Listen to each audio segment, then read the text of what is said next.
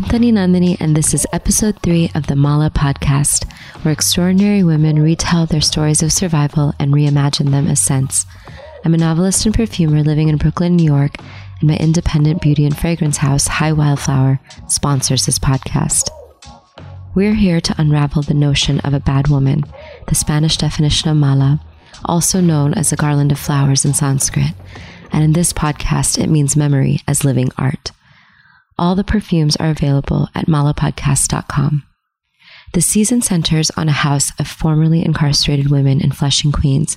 Our guest today is Nikkie, a sociology student who hails from Lenox Hill in Manhattan. The first thing I notice is that Nikkie's dresser is covered in perfumes. Like her roommates, her personal space is a bright and beautiful haven.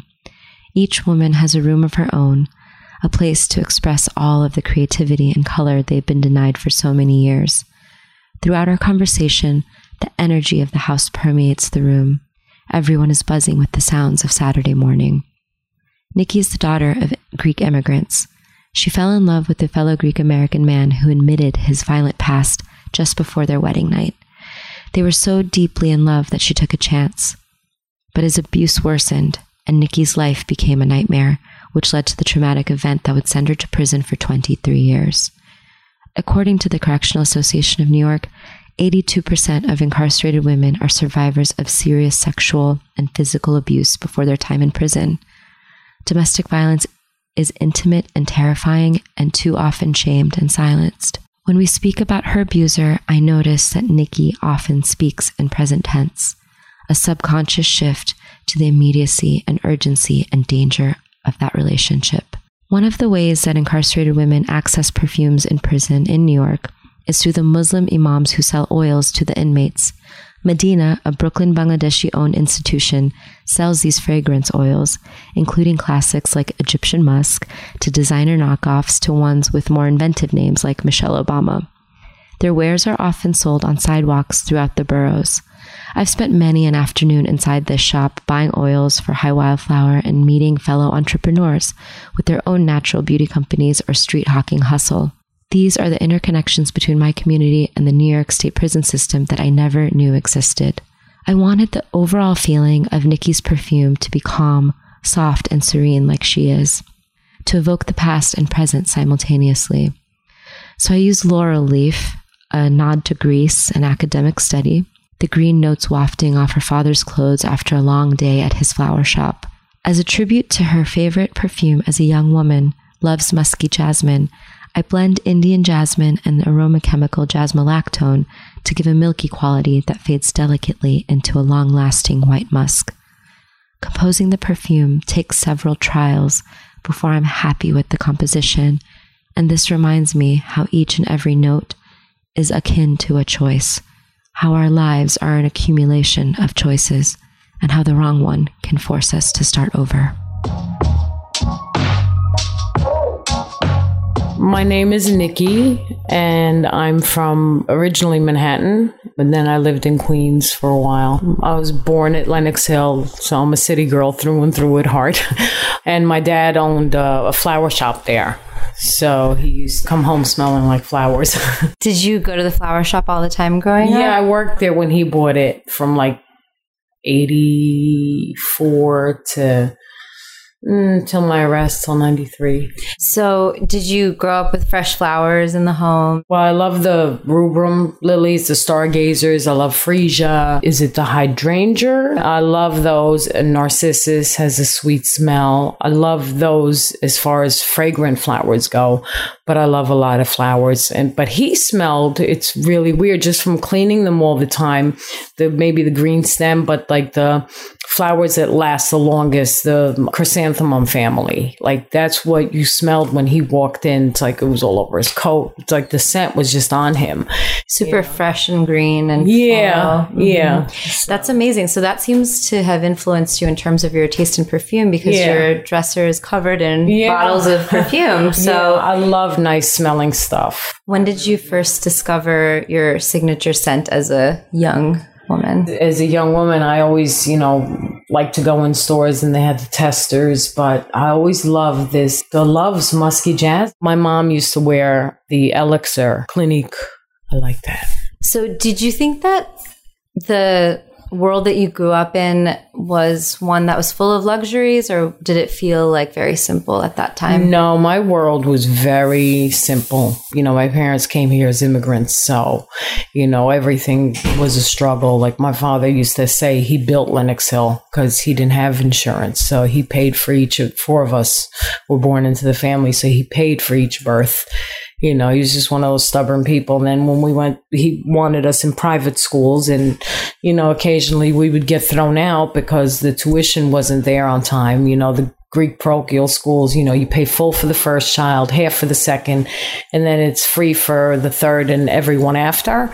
And sometimes, he had a tendency to gamble and whatever. And he was behind on the tuition, and they'd pull us out of class and have us wait in the principal's office and, let us back in when it was paid. I grew up, appreciating the work ethic. Did you feel any kind of shame or guilt or any of those kind of feelings with the payment? And yeah, I mean, once I got older, like it started to, my mother would feel it. So my mother would talk about it. And that's when it really, otherwise I was young. I was unfazed, and, I'd hear the arguments. So always about money. He used to do well, but he had gambling and drinking and horses, card playing and all that doesn't jive with raising a family. So, so she used to get in on him about that, but she was good with making do, with creating a lot out of very little. She was very good like that. And she used to sew. So she used to side hustle. The side hustle is such a New Yorker mentality. I think I definitely see that in my community. I'm from Bangladesh. A friend inside Bithi, she was Bangladeshi. What was she in for? She never talked about her situation, but yeah, and I never really pushed, but because it's private. Yeah, is that something that's kind of understood? Yeah, it is. Like sometimes you could ask, and someone will say, I'd rather not talk about it, and you have to leave it at that. You let it go. Yeah, some people will talk about it. Nowadays, with the internet, you could look anybody up, but back then you couldn't when we first went in, so you didn't know. But she was very nice. I used to help her with her papers, just grammatically, if she had things down, because she had a very philosophical mind. She liked to analyze stuff, so she wanted to make sure that she made her point clear with her writing, her essays. We were in college together. I studied sociology. I got 2 associate's degrees, one in sociology, one in liberal arts. They were both from inside. Where did your parents immigrate from, and what year did they come to the U.S.? They immigrated from Greece in, I want to say 50, maybe 56 or 58. And was this before the wave of Greek folks in Astoria and I think it was right around that time. So did you have friends that were in Queens? I had friends, they used to come to the school that I went to, because I went to a school on 74th between 1st and 2nd. It's a Greek parochial school. So a lot of them used to come from Queens, even though they have their own Greek parochial school. I think there's 8 of them in New York City. But a lot of people, if their parent worked in Manhattan, they would just drop the kids off in school. So, and then I had friends that lived in Astoria, so I would go to their houses. It was a huge Greek community in Astoria back then. So what are some of the scents from your childhood? We have your father's flower shop. We have your first few perfumes, the jasmine musk. My mother's cooking. Yes, let's talk about some Greek food. The Greek cuisine is very intertwined with Middle Eastern cuisines. They use a lot of spices and stuff. Her meatballs, you could smell, people would stop and, knock on her door and say, what is it that you're cooking? It smells so good. People always wanted to know, because you could always smell her cooking outside. Greeks are big on oregano. Her stews, whatever stews she made, you could always smell the bay leaf, the combination of bay leaf, onion, and vinegar. She used to make this stew called sifada. You could use any kind of meat with it.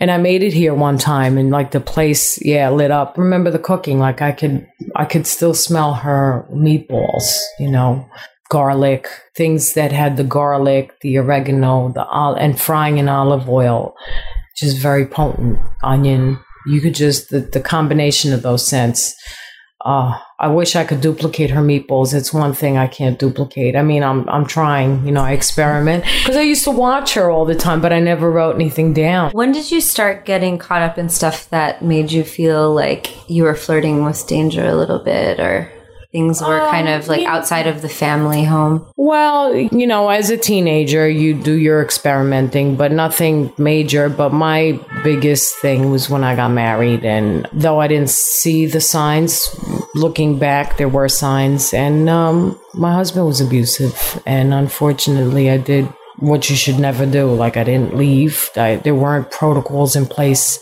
back then. And I wound up in prison for 23 years. What was kind of the thing that drew you to them in the beginning initially? He was Greek American like myself. We had similar backgrounds. We used to sit and make fun of the Greeks from Greece. We had like a lot in common. We both like rock music. We used to have a nice camaraderie, like a nice friendship. I fell in love. He fell in love. I always wanted someone tall. He was tall. I wanted someone dark. He was dark. I fell in love instantly, but there were things that should have clued me in that maybe I should wait. How old were you guys when you fell in love? I was 24, 25, and he was 3 years older. What were some of the parts of his personality that you think now, looking back, were warning signs? Well, he had divulged a secret. He said he's only going to say it once. And I'm never to ask him about it. So first of all, right there, a partner should never tell you that. If you should be able to ask anything you want. But apparently he had raped a girl when he was younger. He didn't put it that way, but like she went to leave him, and no, she went to him. It was he had taken her virginity. She was pregnant. She was not Greek, so his family wouldn't have accepted her.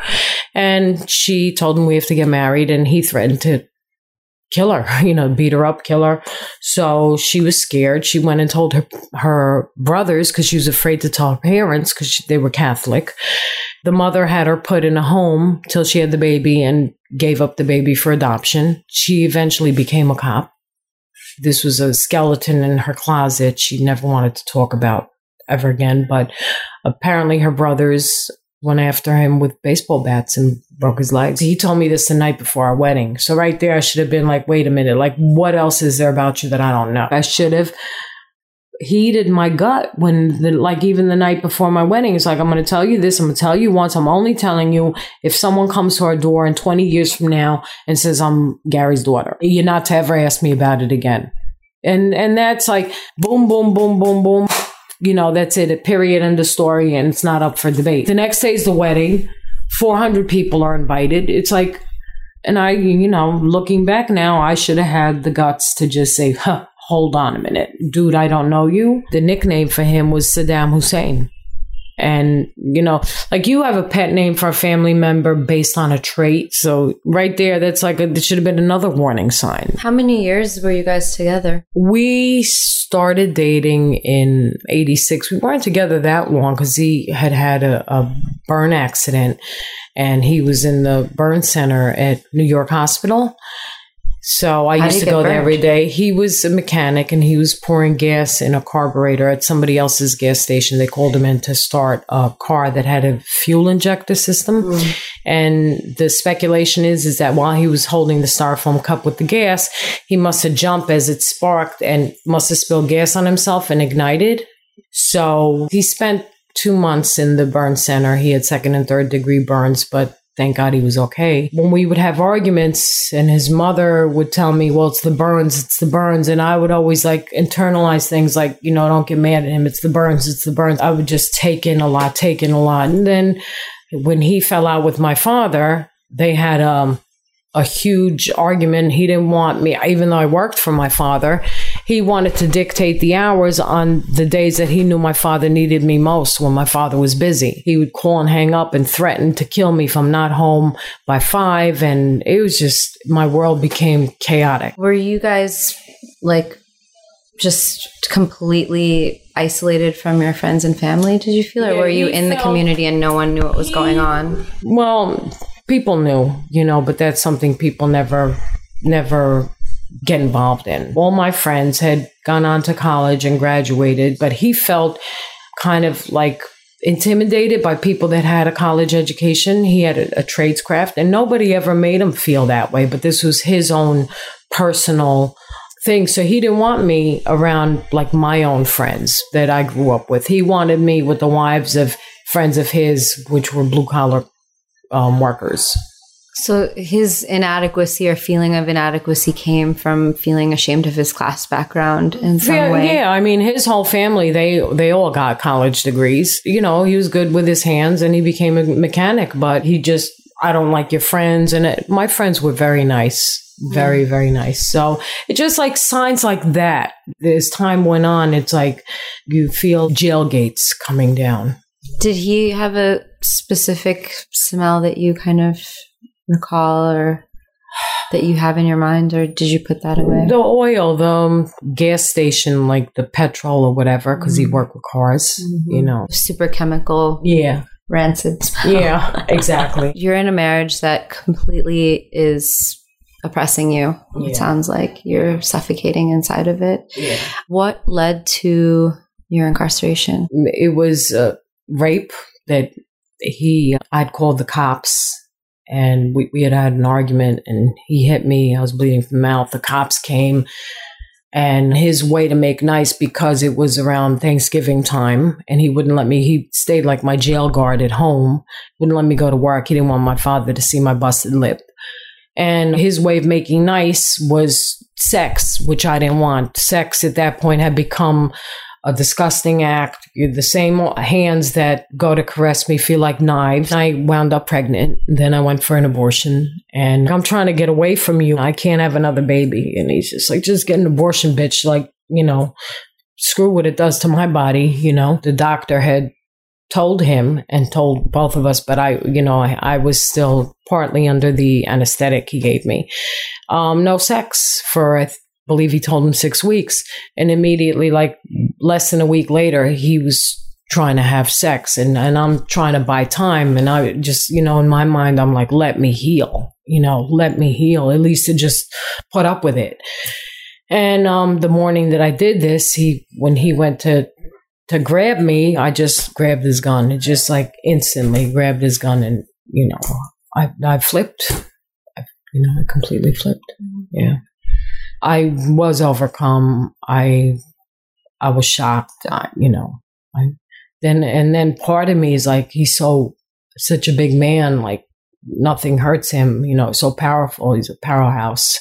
So I remember grabbing the phone and the cordless phone and running out of the room, shutting the door, and calling to see, like, is he coming around some corner, going to surprise and get me? And I was crazy. In my mind, it's like nothing could kill him. I kept telling this detective, like, how long is this going to take? You know, it's like, you don't understand. I have to be home. I have to have his dinner on the table at 5. And it's like, so you don't understand. He's going to kill me. The guy's like, he can't kill you. He's already dead. It's like, it was crazy. You know, I remember those stuff stays with me. So. To me, that sounds like a case for self-defense. Like, what happened? I guess the way they put it, because he was laying on his side in bed, whatever, they were trying to say that I wasn't in, like the law says you can go for justifiable homicide if the person was in imminent danger of being raped or losing their life. My imminence, I guess, was not imminent for the law. You know, they felt like when I did act, it was the imminence was the whole question. They felt like I wasn't in danger of losing my life, but I couldn't put anybody like in my shoes the way I felt. Like you're a normal person in a very abnormal situation. How did your community and your family react to everything? What happened? They were shocked. It destroyed people. I know it killed my parents. My dad was not good to his body. Like, he drank, and he developed diabetes and a heart condition. He died of a massive heart attack, even though he had triple bypass surgery. And my mom, after his death, had, never spoke about it, but always had a lump on her breast. And by the time she told me about it, it's been there forever. By the time I pushed her to go to a doctor because I wasn't outside with her, she went and it was already cancer and it had metastasized. So all they could do for her is give her chemo and radiation and like buy her extra time on her life. She was stage 4 at that point.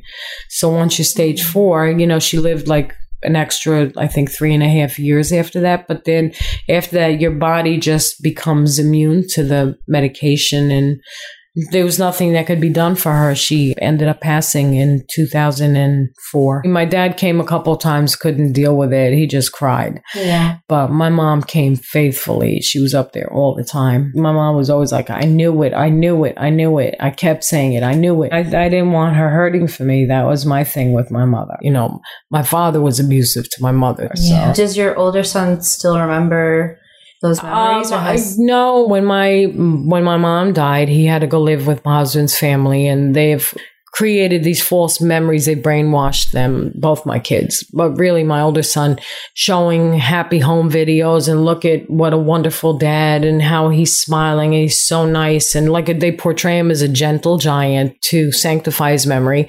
And so my son doesn't speak to me. My son, he opposed my release at my parole board. He has no recollection of all this because they have reworked his memories. And I remember when I would drive home from work, I'd pick up the kids at my mother's house. And as soon as we got in front of our house and my oldest son saw my husband's Jeep in the driveway, he'd scream. He'd like, please take me back to my grandma's. Like in Greek, take me back to Yaya's. I'm scared. Daddy's here. I had to beg this child to come out of the car. So you've probably spent most of their life apart from them. Right. Yeah. Right. How does that make you feel?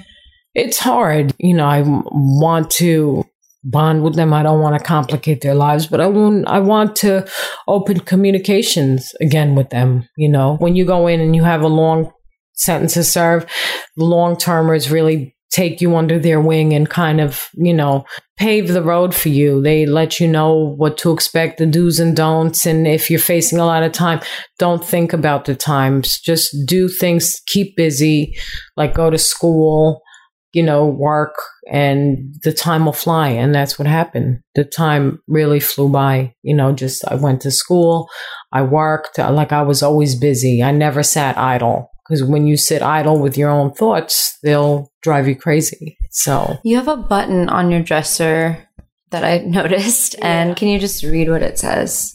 Solitary equals torture. I went to an event.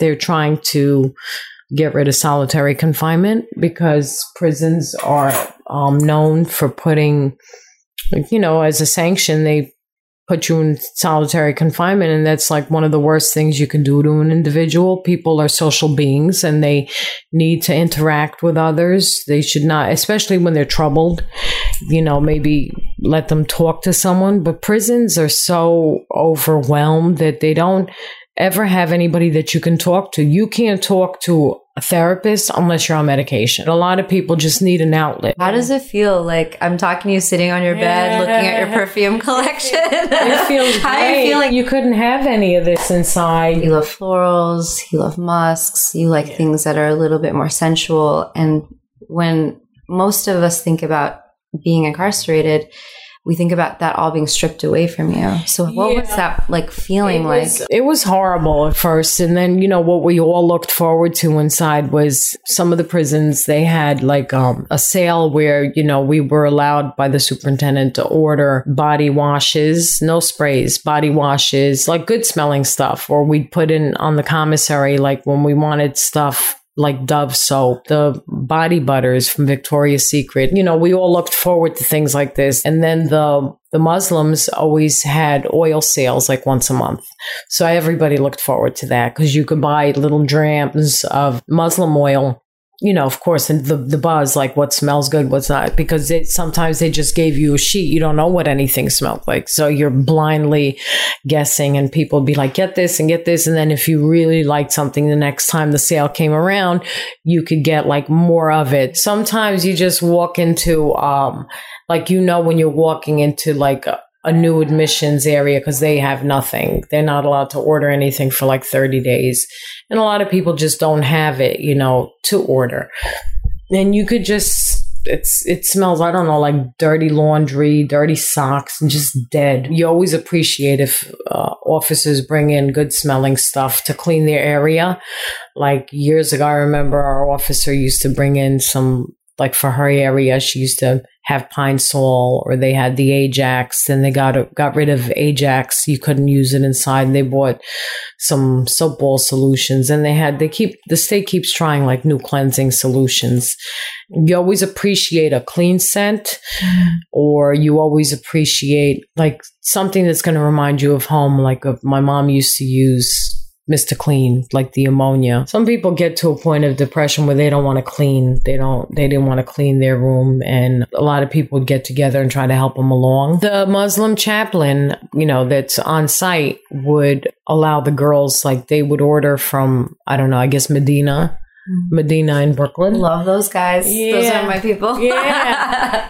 They would order from Medina the huge bottles, and then they'd fill up the little dram bottles. Like they'd take people's orders and then fill them. And did you ever buy any of those? I liked Oxygen. I liked Body by Victoria. I liked Diesel.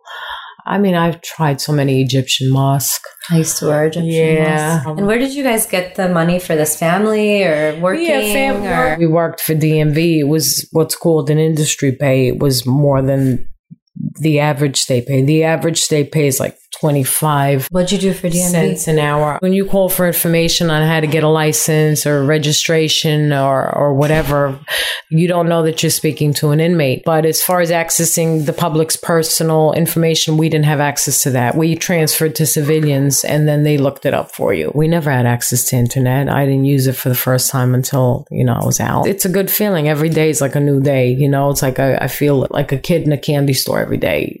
Google. Now I love Google. You can Google how to do anything and get your answer.